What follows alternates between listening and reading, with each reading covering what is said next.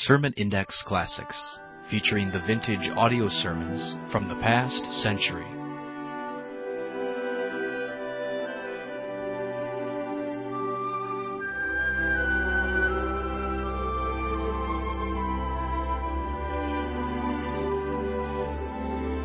Welcome again to Sermon Index, and today's program featuring some of the best sermons preached in the last century. This program is provided by the Ministry of Sermon Index. For more messages, log on to our website, www.sermonindex.com. Now, here's today's program.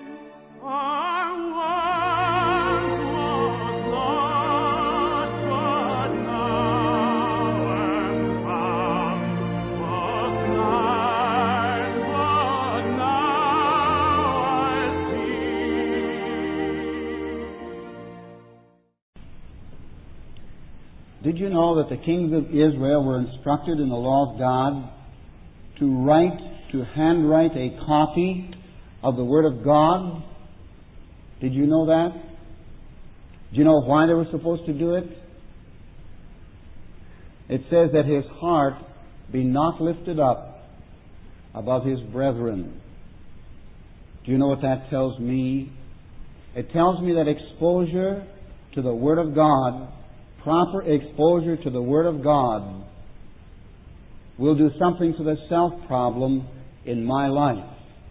My heart will not be lifted up above my brethren. I've been asked to speak tonight on steps to personal revival or to personal renewal. And that's my subject. I'm not suggesting a text. I would think the first step towards a personal revival or renewal is just for me to see that this is really a biblical teaching. Because there are many Christians who do not really honestly believe that the concept of renewal in a Christian's life is valid. They say they don't really see it in the Word of God. And I know that many Christians feel this way because some of them have been honest enough to come and tell me how they felt.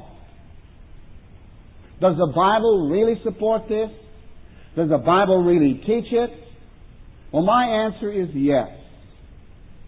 Now I'm going to give you two New Testament examples, and we'll move on to something else. First of all, in Romans chapter 12, a portion of Scripture that most Christians know very, very well. I beseech you, therefore, brethren, by the mercies of God. And to understand that phrase, you have to go back into chapter 11, where Paul tells us how God has had mercy on the Gentile, the non-Jewish world now, through the gospel, and that's the mercy of God, because for hundreds of years, the Word of God was confined almost exclusively to one nation. But that's being changed. I beseech you, therefore, brethren, by the mercies of God, that you present your bodies a living sacrifice. And the next word is the word holy, which tells me I have to deal with my sin when I present my body to my God. Acceptable unto God, which is your reasonable, or as one translation I think says, your spiritual service. And then notice this. And do not be conformed to this world. There are powerful pressures at work to make the Christian conform to the devil's world system. He says, be not conformed to this world, but be you transformed by the renewing of your mind. And there is a renewing of the mind that results in a transformation of the Christian. Because remember, Paul, of course, is addressing believers here.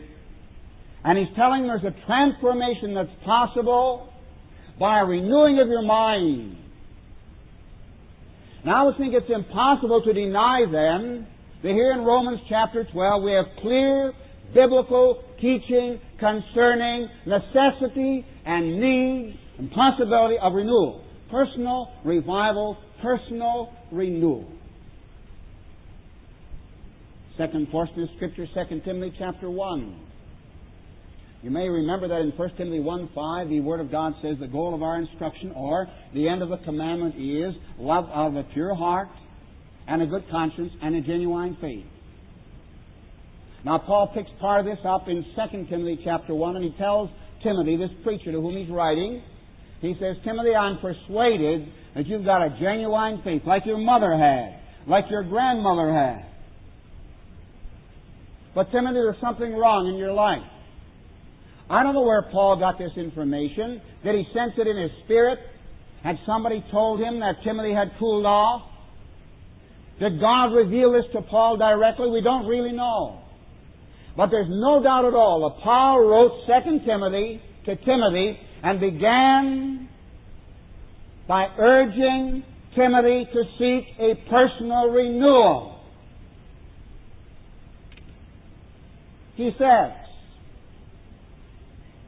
well, in verse 9, be not thou therefore ashamed of the testimony of our Lord, nor of me his prisoner, but be thou partaker of the afflictions of the gospel according to the power of God.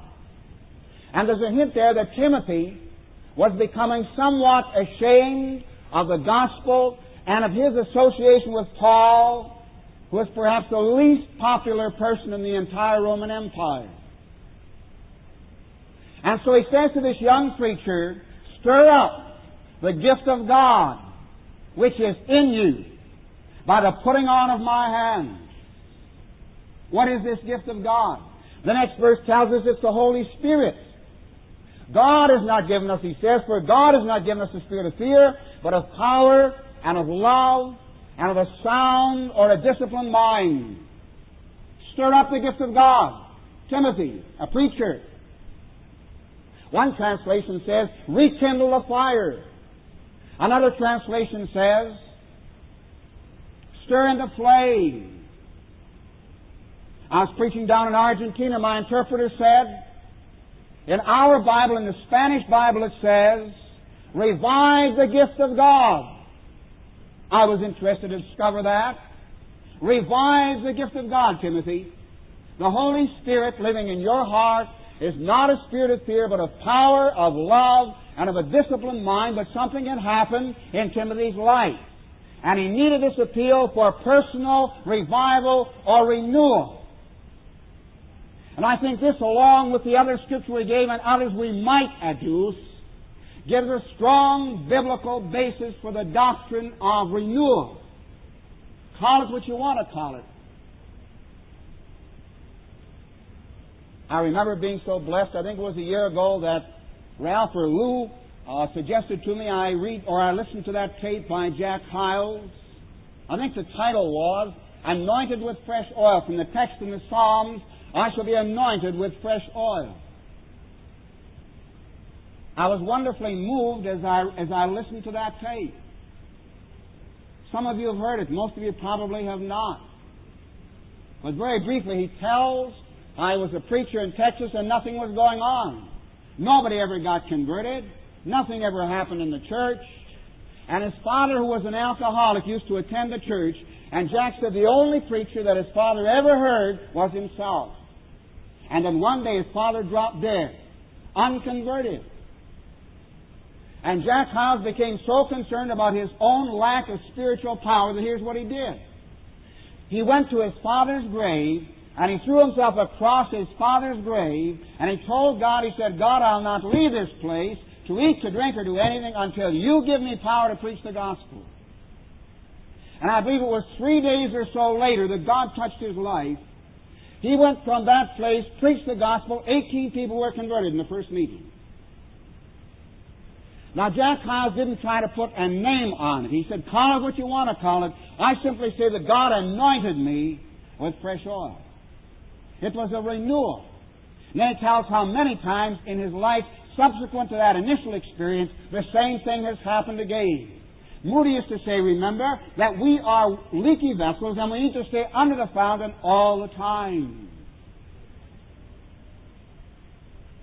So here's Paul saying to a preacher, Preacher Timothy, you need a renewal. Stir up, rekindle, revive the gift of God that is in you. I often think we think too much of church revival and not enough of personal revival. And even if we happen to think of personal revival, we don't think in terms of me really having anything to do with it. We say, well, that's all in the hands of God. That's not the way the Bible presents it. Think of Proverbs 1:23. God said, you turn at my reproof. Behold, I will pour out my Spirit unto you. I'll make known my words unto you. And that's personal revival. If God pours out His Spirit on me, that will result certainly in a personal revival. But God doesn't do that until I turn when God reproves me. I think of something here that Billy Sunday once said. You may have heard it. People used to accuse him of preaching too hard. And they said, you know, Billy, you preach too hard and you rub the fur the wrong way. He said, I don't. Just let the cats turn around. Well, you know, really, that's Proverbs 1:23. God says, you turn. And if you turn, when I reprove you from my word, then I'll pour out my Spirit on your life.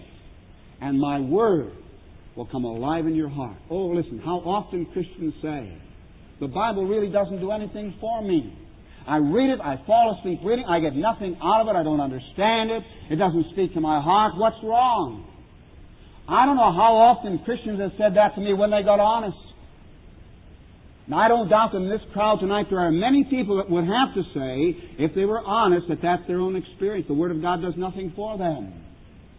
If that's so, then you need a renewal, you need a revival in your heart. And if you turn to God when God reproves you through His Word, then God has promised He'll pour out His Spirit unto you, and He'll make known His Word unto you. Stir up. Revive the gift of God. I can't revive myself. That's not what He's saying. But I can work with the agent of revival. Remember in that song that Edwin Orr wrote, O Holy Ghost, revival comes from Thee. And the Spirit of God, the agent of revival, lives in every Christian's heart. So if I want a renewal, then the Holy Spirit wants that renewal.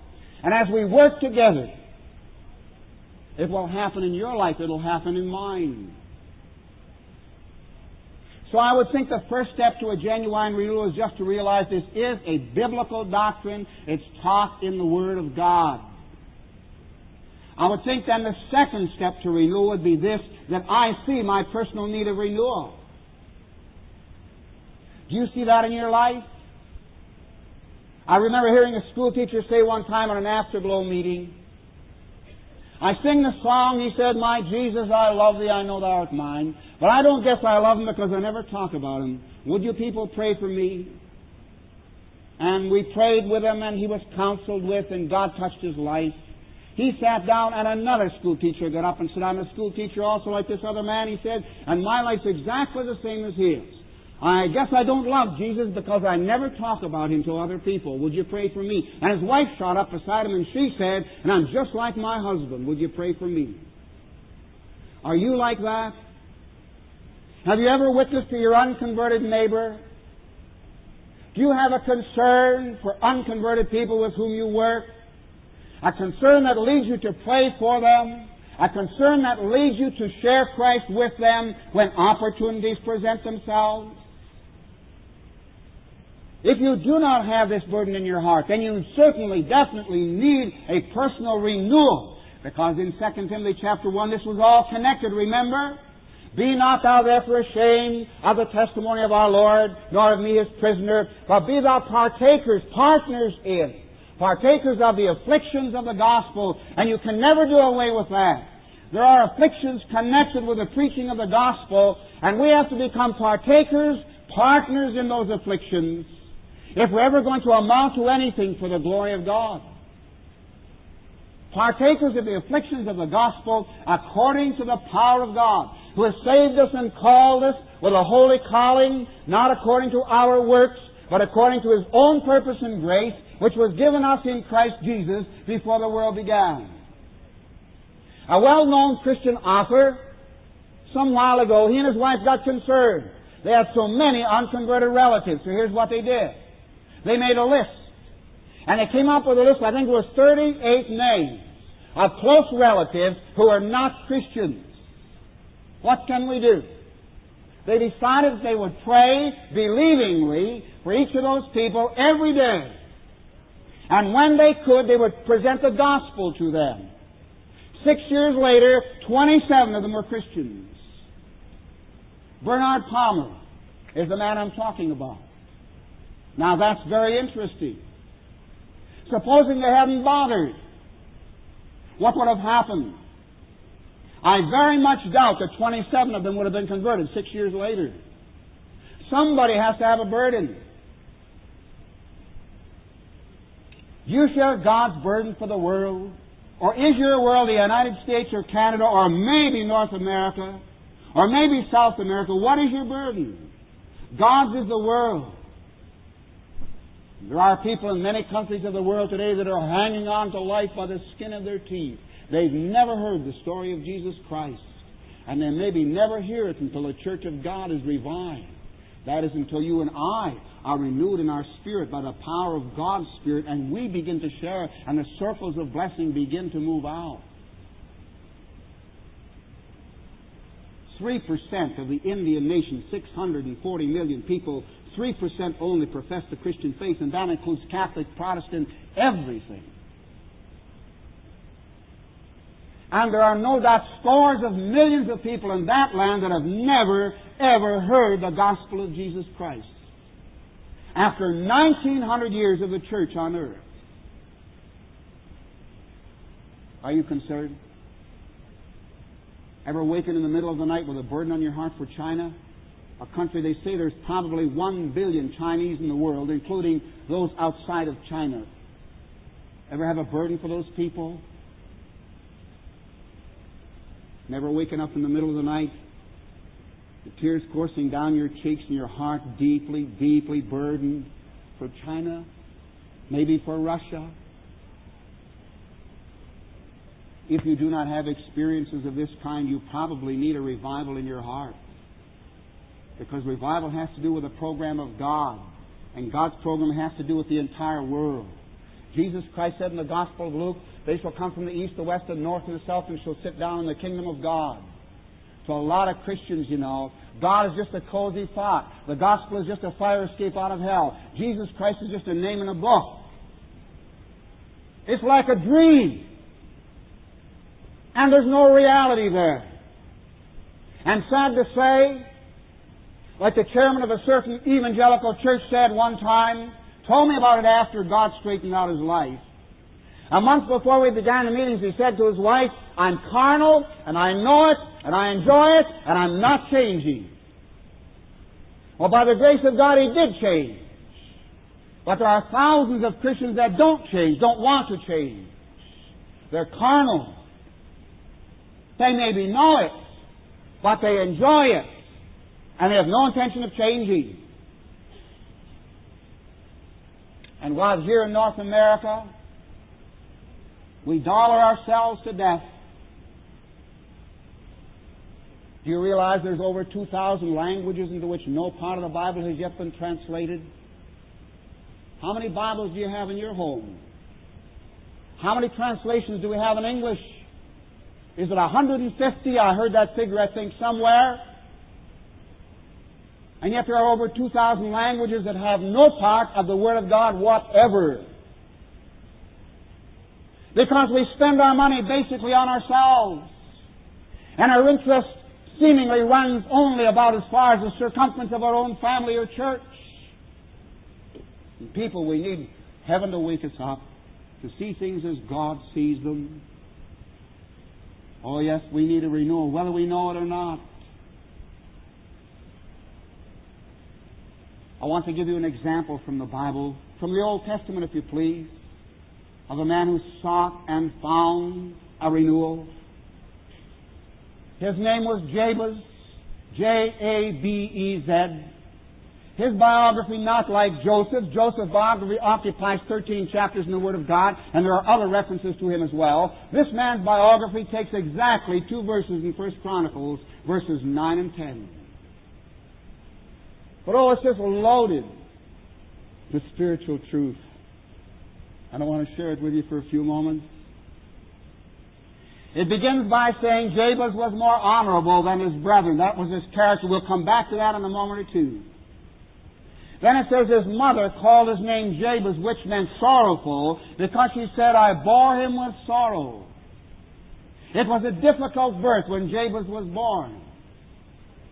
But as his character developed and he and his mother saw this, that this son of hers was a better son, more concerned about the things of God than her other children were, I'm sure she didn't mind the fact that she had a particularly difficult time with his birth.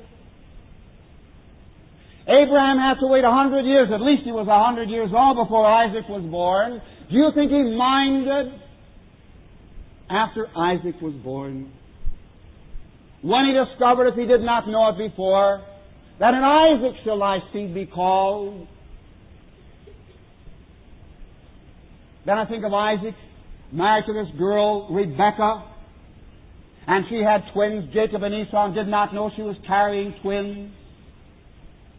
And so she did the right thing. When you don't know what's going on, ask God. She did that. She asked God. And God said, 2 nations are in your womb.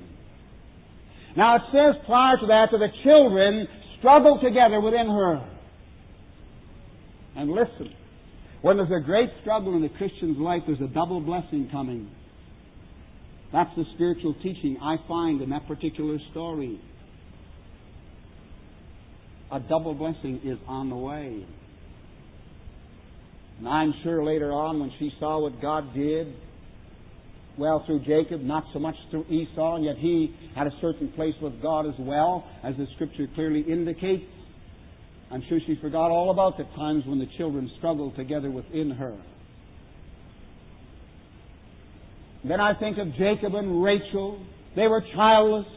And Rachel said to Jacob, give me children or else I die. And he said, am I God? She might have said, give me children and I will die, because that's what finally happened. She died in childbirth. But the child they waited so long for, years on end. Do you remember his name? It was Joseph.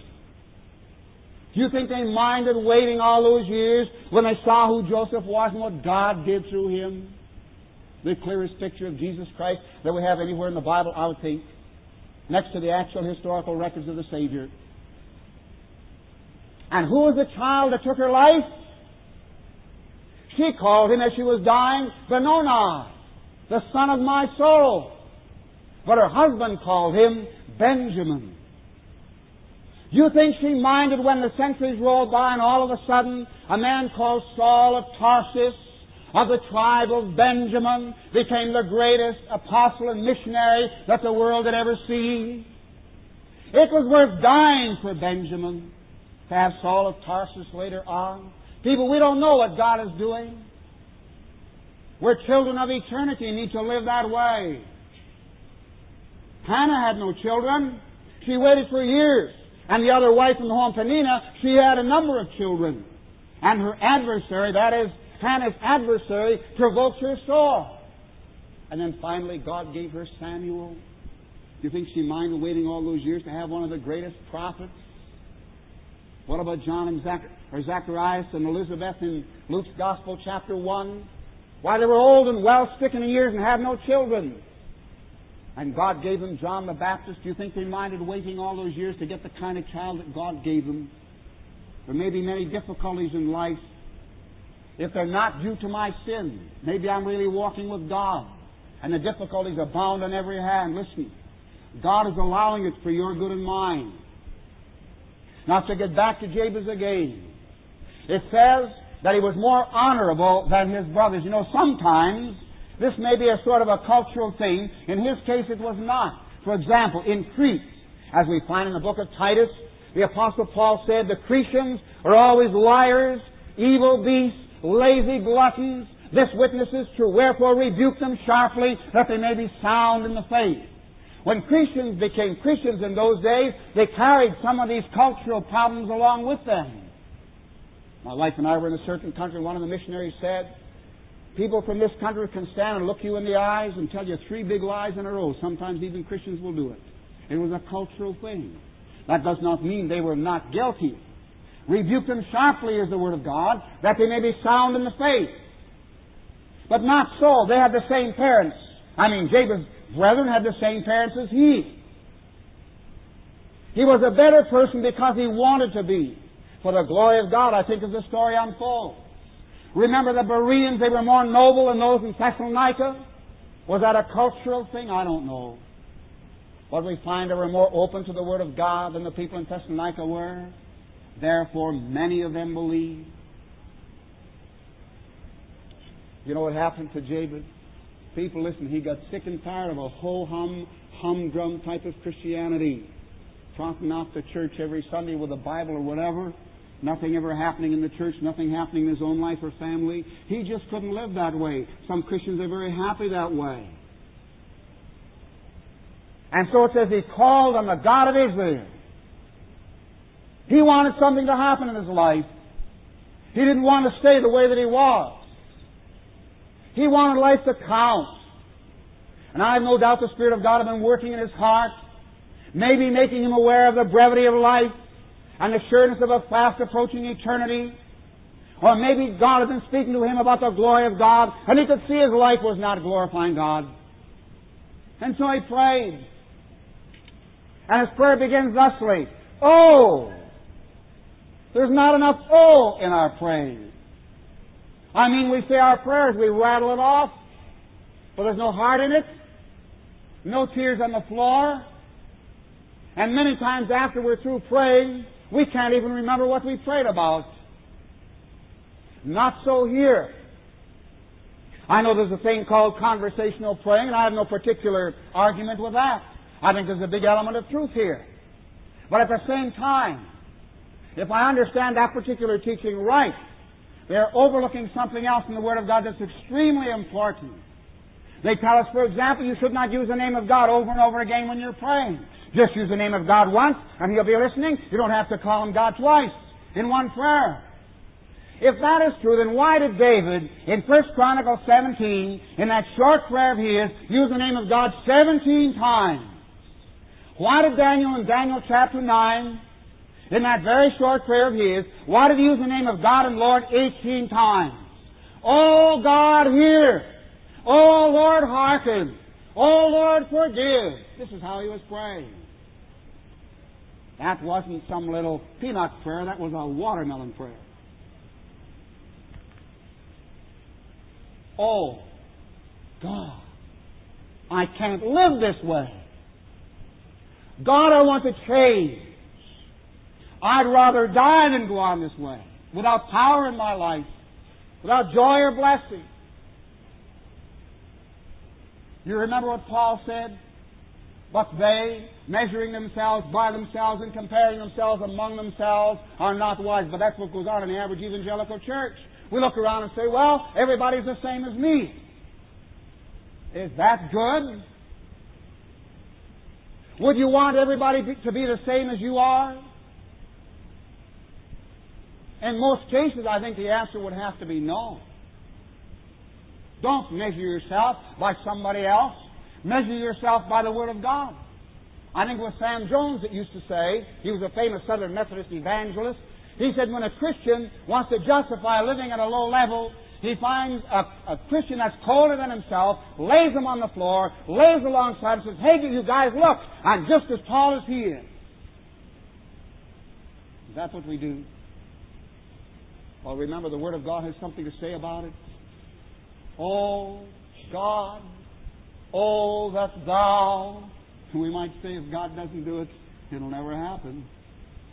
Remember Paul's prayer in Ephesians chapter 3, 14 to the end?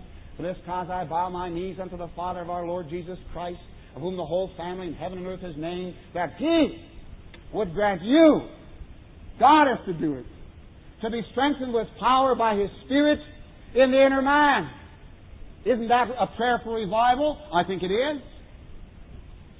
If I am empowered or strengthened by the power of the Spirit in the inner man, certainly that's some kind of a renewal. And Paul was praying for that in Ephesians chapter 3. Oh, that thou wouldest bless me. Is it wrong to pray for personal blessing? Not if you're stumbling and falling. Not if you have no victory over sin.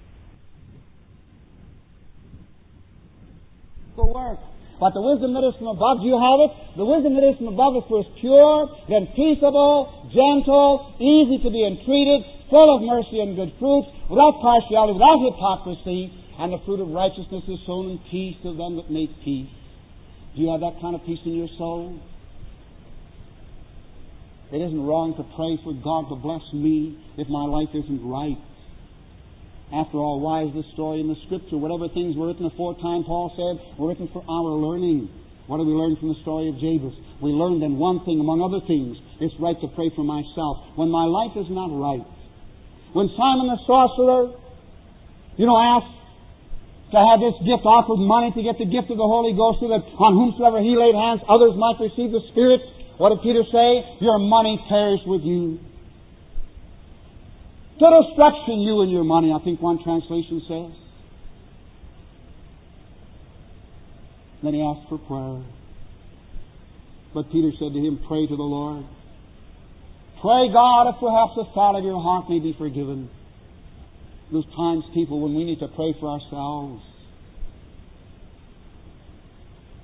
Oh, God, that you'd bless me. You know what the next word is? It's that word indeed. And God is trying to lead us Christian people to that place where we have this kind of burden in our soul. I can't live this way any longer. I must have a vital walk with God. I must have strength enough to lead other people to Jesus Christ. I must have the reality of Jesus Christ in my life. The Word of God must live to my soul. Prayer must be meaningful. I can't go on this way. God, I'd rather die. Bless me indeed. Ever notice in Genesis chapter 32 the story of Jacob at Jabbok? When he heard that Esau was coming with 400 armed men, Jacob got afraid. He could see that the following day he might lose his life. And so he was at a place called in one of the Psalms, Wits End Corner. Then are they at their wits' end. The Hebrew language says all their wisdom is swallowed up. They don't have another trick in the bag. They have nowhere else to go. They've got nothing else to try. If God doesn't come through, they're sunk. And that happened to Jacob. And first of all, he prayed a little prayer, standing on the promises. Lord, you made promises to Abraham and Isaac, our fathers. And he prayed on, standing on the promises. Didn't do anything for him. After he finished that little prayer, standing on the promises, he was just as shaky afterwards as he was before. He tried to appease his brother by sending presents ahead. He tried 3 or 4 strategies. None of them satisfied his heart. And finally it says, he ran out of ideas. Jacob was left alone. He didn't have another idea. He didn't have another dollar in the bank. He didn't know what to do. So he began to pray. And he never prayed like this in his life. He wrestled with an angel of God for the whole night. And even when the angel of God touched his thigh and his hip was out of joint, and the angel said, let me go because the day is breaking, as if God was not interested, just as if God wasn't going to answer. Jacob said, I will not let you go except you bless me. It's like the Syrophoenician woman when she said, have mercy, my daughter has a demon. Jesus answered her not a word. She kept on crying. The disciples said, it's embarrassing. Send her away. And Jesus Christ said, it isn't right to take the children's bread and to cast it to dogs. Isn't that a no? No, not really. It's just a trial of faith. And she said, truth, Lord, yet the dogs eat the crumbs that fall from their master's table. And Jesus Christ said, oh woman, great is your faith. Be it unto you even as you will. And her daughter was healed in that exact hour. Jacob wrestled with that angel of God all night long. And he comes to a point of absolute desperation. God, bless me. I won't let you go until you bless me. You can call that what you want to. It's biblical. And we need to come to the end of our own resources, and sometimes God orders things in our life so we get to that place. And then we look up. I remember I led a man to the Lord one time and I said, what's the problem? He was sitting on the floor. The night before he decided to take his life, so he got his deer gun, went up from the attic of his house intending to blow his brains out, and found himself sleeping in bed the next morning. To this day, he doesn't know what happened. He's a full-time Christian worker today. But when I talked to him and said, what's the problem? He said, the problem is this, that there's no way out but up. And I had the joy of leading him to Christ. But that happens also in Christians' lives. No way out but up. No way but God's way left. The way of the Lord is strength to the upright. Did you know that? Walking in God's will gives you power. The way of the Lord is strength to the upright, but destruction to the workers of iniquity. They can't walk in God's way. We Christians may. We should. And so then the angel said to Jacob, Jacob, you know, that word meant supplanter or deceiver. That's the kind of character being a real, right, scheming Christian. Oh, he knew how to make money. He made it, I guess, by the thousands. Ran up against a fellow called Laban that was trickier than he. And they had a battle of wits for maybe 20 years. But that night, none of this helped him. The angel said, your name is no more Jacob, it will be called Israel, and that word means Prince of God. He said, as a prince you have power with God and with men you've prevailed.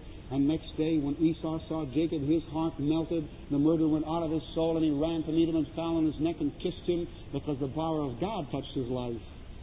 What a beautiful story. Oh, God, that you'd bless me indeed, and enlarge my coast. Did he want more property? More money? No. He wanted more influence with people. As in 1 Thessalonians chapter 2, where Paul said, what is our hope? What is our joy? What is our crown of rejoicing? Are not even you in the presence of our Lord Jesus Christ at His coming? You are our glory and joy. Invest your life in people, because people, listen, people are forever. And things are only for a very, very short time. And a man's life does not consist in the abundance of the things which he possesses, but in a true and genuine walk with God. Enlarge my coast, O God. I want to have more influence with other people. God's interested in that kind of a prayer. And enlarge my coast, and that your hand might be with me. That can speak of a number of things. Can speak of security if you're worried about that. In John chapter 10, my sheep hear my voice, and I know them, and they follow me. And I give unto them eternal life, and they shall never perish. Neither shall any man pluck them out of my hand. My Father who gave them me is greater than all, and no man is able to pluck them out of my Father's hand. I and my Father are one. All right, security. Let's go on from there. Isaiah 1. God said, sanctification. I will turn my hand upon you and purely purge away your dross and take away all your sin. God is able to purge out of your life and my life those areas of sin and self that are wrong. God can do it. God is just waiting to do it, waiting for your yes to His will and word. And then it may speak of blessing and service. The hand of the Lord was with them, and a great number believed and turned unto the Lord. Wouldn't you like to see that? I don't think there's a person in this building that God could not use in the winning of souls in the next 12 months if your life was right and you were concerned enough to put yourself out for it. God would do it. Oh, Jabez, I'm so thankful, you know, that his story is written in the Bible. I'm looking forward to meeting him in heaven someday. And if such things are permitted, I'll find out what God did for him after he met God in this time of renewal in 1 Chronicles 4, 9 and 10. That your hand might be with me, and that you would keep me from evil. Wasn't that part of Jesus' prayer in John 17? I pray not that thou shouldest take them out of the world, but that you should keep them from the evil. Paul once said, the Lord will deliver me from every evil work and preserve me unto His heavenly kingdom. Lead us not into temptation, but deliver us from evil, for thine is the kingdom and the power and the glory. So then, for the kingdom of God's sake, for the glory of God, that I might be kept from evil. And here we are, we struggle with sin. We fall flat on our face. We've tried and we've failed, and we've tried and we've failed. And maybe some of you are at the point of just giving up. Jabez was aware of this problem in his life, that you would keep me from evil, that it may not grieve me. You know, a genuine Christian, you can tell him when he sins, he's grieved. If you can sin and not grieve, you're probably not born again at all. If you are born again, you've drifted a long way from your God. No genuine Christian can sin against his God and not grieve over it. John said, 1 John 2:1, My little children, these things I write unto you that you sin not. And if any man sin, we have an advocate with the Father, Jesus Christ the righteous. Ever notice Peter's injunction in 1 Peter chapter 2? Talking about Jesus Christ, he says to the Christian, you should follow his steps. And what was the very first thing he mentioned next? Who did no sin, neither was guile found in his mouth. Who when he was reviled not again. When he suffered, he did not threaten. He committed himself to him that judges righteously, whose own self bare our sins in his own body to the tree, literally to the wood, in order that we, being dead to sin, should live unto righteousness, by whose stripes you were healed. And shame on us if many of us can sin and sin and sin again, and think nothing of it, as if this was a normal Christian life. Jabez was grieved. Oh God, keep me from sin, that it may not grieve me. And there's a little prayer I pray every morning. I may occasionally forget. I'll think of it likely during the day sometime and pray it then. Here it is. Order my steps in thy word, and let not any iniquity have dominion over me. In Psalm 119. What a prayer. Order my steps in thy word, and let not any iniquity have dominion over me. So I think it was Micah who said, the Lord, He will turn again. He will have compassion upon us. He will subdue our iniquities. Thou wilt cast all their sins into the depths of the sea. He's able to subdue, to take the power and strength out of sin in your life and mine. If you'll let Him do it, God has that power. That thou wouldst keep me from evil, that it may not grieve me. And what does the account say? And God granted him that which he requested. God did it all for him. God began to bless him indeed. God began to pour out His Spirit on him. God gave him influence with other people. God kept him from evil. God's hand was with him wherever he went, wherever he turned. And God certainly, living this side of Calvary and Pentecost, certainly today, we could claim and make a prayer like this our own prayer. Would you? Do you plan on going on the way you've been going on the rest of your life? Sad to say, I suppose some Christians plan on that because they've never really had a glimpse of the Lord of glory. Though how we need to see Jesus Christ. Isaiah saw Him. If Isaiah had not seen Him as recorded in the 6th chapter of his book, we'd probably never heard of this prophet. When he saw Christ, John says that Isaiah saw His glory and spoke of Him. About 80 times in the book of Isaiah he speaks about Jesus Christ. That's why it's called the 5th Gospel. Matthew, Mark, Luke, John, and Isaiah. It's a beautiful story. But Isaiah saw Jesus Christ. And you and I need to see Him. Oh, the Bible says, thy footsteps are not known. It says God's ways are past finding out. And yet the Lord Jesus Christ came as a man among men so we could understand God in a different way. Do you love the Lord Jesus Christ? Do you want your life to count for His glory? Are you hiding behind your position in the church? You've got some position of authority. You've been doing this for God. You've been doing that for God.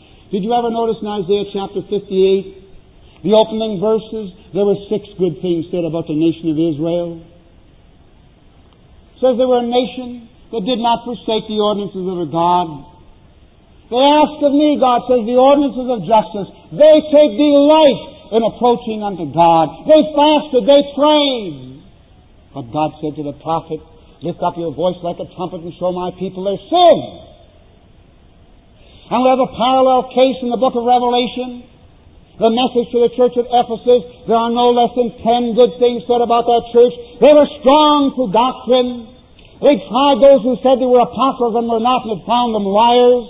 They'd poured much energy into the work of God, but the whole thing, all 10 things were washed out. Because one thing was wrong. God said, you've left your first love. You don't have that burning love toward me. You don't have that burning faith in me. You don't trust me the way you once did. God's not interested in His people going through the motions. Dear people, He wants a heart. My son, He said in Proverbs, give me your heart. Maybe you give God 2 tithes of your income, but have you ever given God your heart? Here's my heart, oh, take and seal it. Seal it for thy courts above. And that song that Doris sang for us, do you want God to take your feet, make them swift and beautiful for Him? Take your tongue so you will sing of Jesus, your King, speak of Him. I really don't know what else to say. We're going to sing an invitation song in a moment. The prayer room is right around the corner over here. As we sing this song, if God has spoken to your heart, will you go to the prayer room? Maybe there's a serpent in your heart. Listen, by God's power, take that serpent out and beat it to death in the prayer room. Unconfessed sin, there may be somebody in this room that's got sin in their life that's so bad if you were to print it in the newspaper would burn. Take care of it tonight. Drag it out. When I was a boy, we lived on a little farm and all you could grow was rocks. I used to like walking down the field in the summertime and find a limestone rock about so big. And I would get my thumbs hooked under it and suddenly flip it over so the sunlight would fall in its bed. And there were centipedes and worms and all kinds of slimy-looking slugs and creatures, maybe 20 or 30 of them underneath that rock. And as soon as the light hit them, every last one of them hit for a hole. And if you waited for about 3 or 4 minutes, there was no sign of activity at all. Then I would take the rock and put it back in its bed, wait for 20 minutes, flip it over, and they're all back up under the rock again. And revival is God Almighty flipping the rock over in the field of your life and mine. What are we going to do with these worms and these unclean creatures in our life? Are we going to let them crawl back into their holes again? Are we going to put that rock back in its place? Or will we deal with the things that God is talking to us about? Will you deal with them tonight? You may be in Bible school, but your heart may be far from God. Do you have a clean mind, a pure heart? I said in a meeting one time that some people, their mind is so impure that if they see a cardboard box blowing in front of a wind in a field or an old rusty tin can in a ditch, they can't help but think evil. And after he was a businessman, his business is worth $5 million. He told me this. He said, Bill, when you talked that way about the cardboard box and the tin can, you were talking about me. That's my life. That's my mind. And so in that particular Christian organization, they asked me to bring a message on blessed are the pure in heart. Oh, how I prayed about that because I knew the need in the life of this man. There was a happy ending to it. A day or so later, that man came and said, Bill, I've got it. I've got it. God gave me a pure heart. Blessed are the pure in heart, for they shall see God. Follow peace with all men and holiness, without which no man shall see the Lord. Do you have a pure heart? That's the end of the commandment, the goal of our instruction. Love rising out of a pure heart. Is God working in your life? Will you continue to hide it? Or will you do something about it? Do you know there's a verse in the Bible? Do you know what it says? And now, Lord. Our prayer is that you have been blessed and encouraged by this sermon. To download full sermons, go to our website, www.sermonindex.com. You can contact us through the website, and please share a testimony of how this sermon has ministered to you.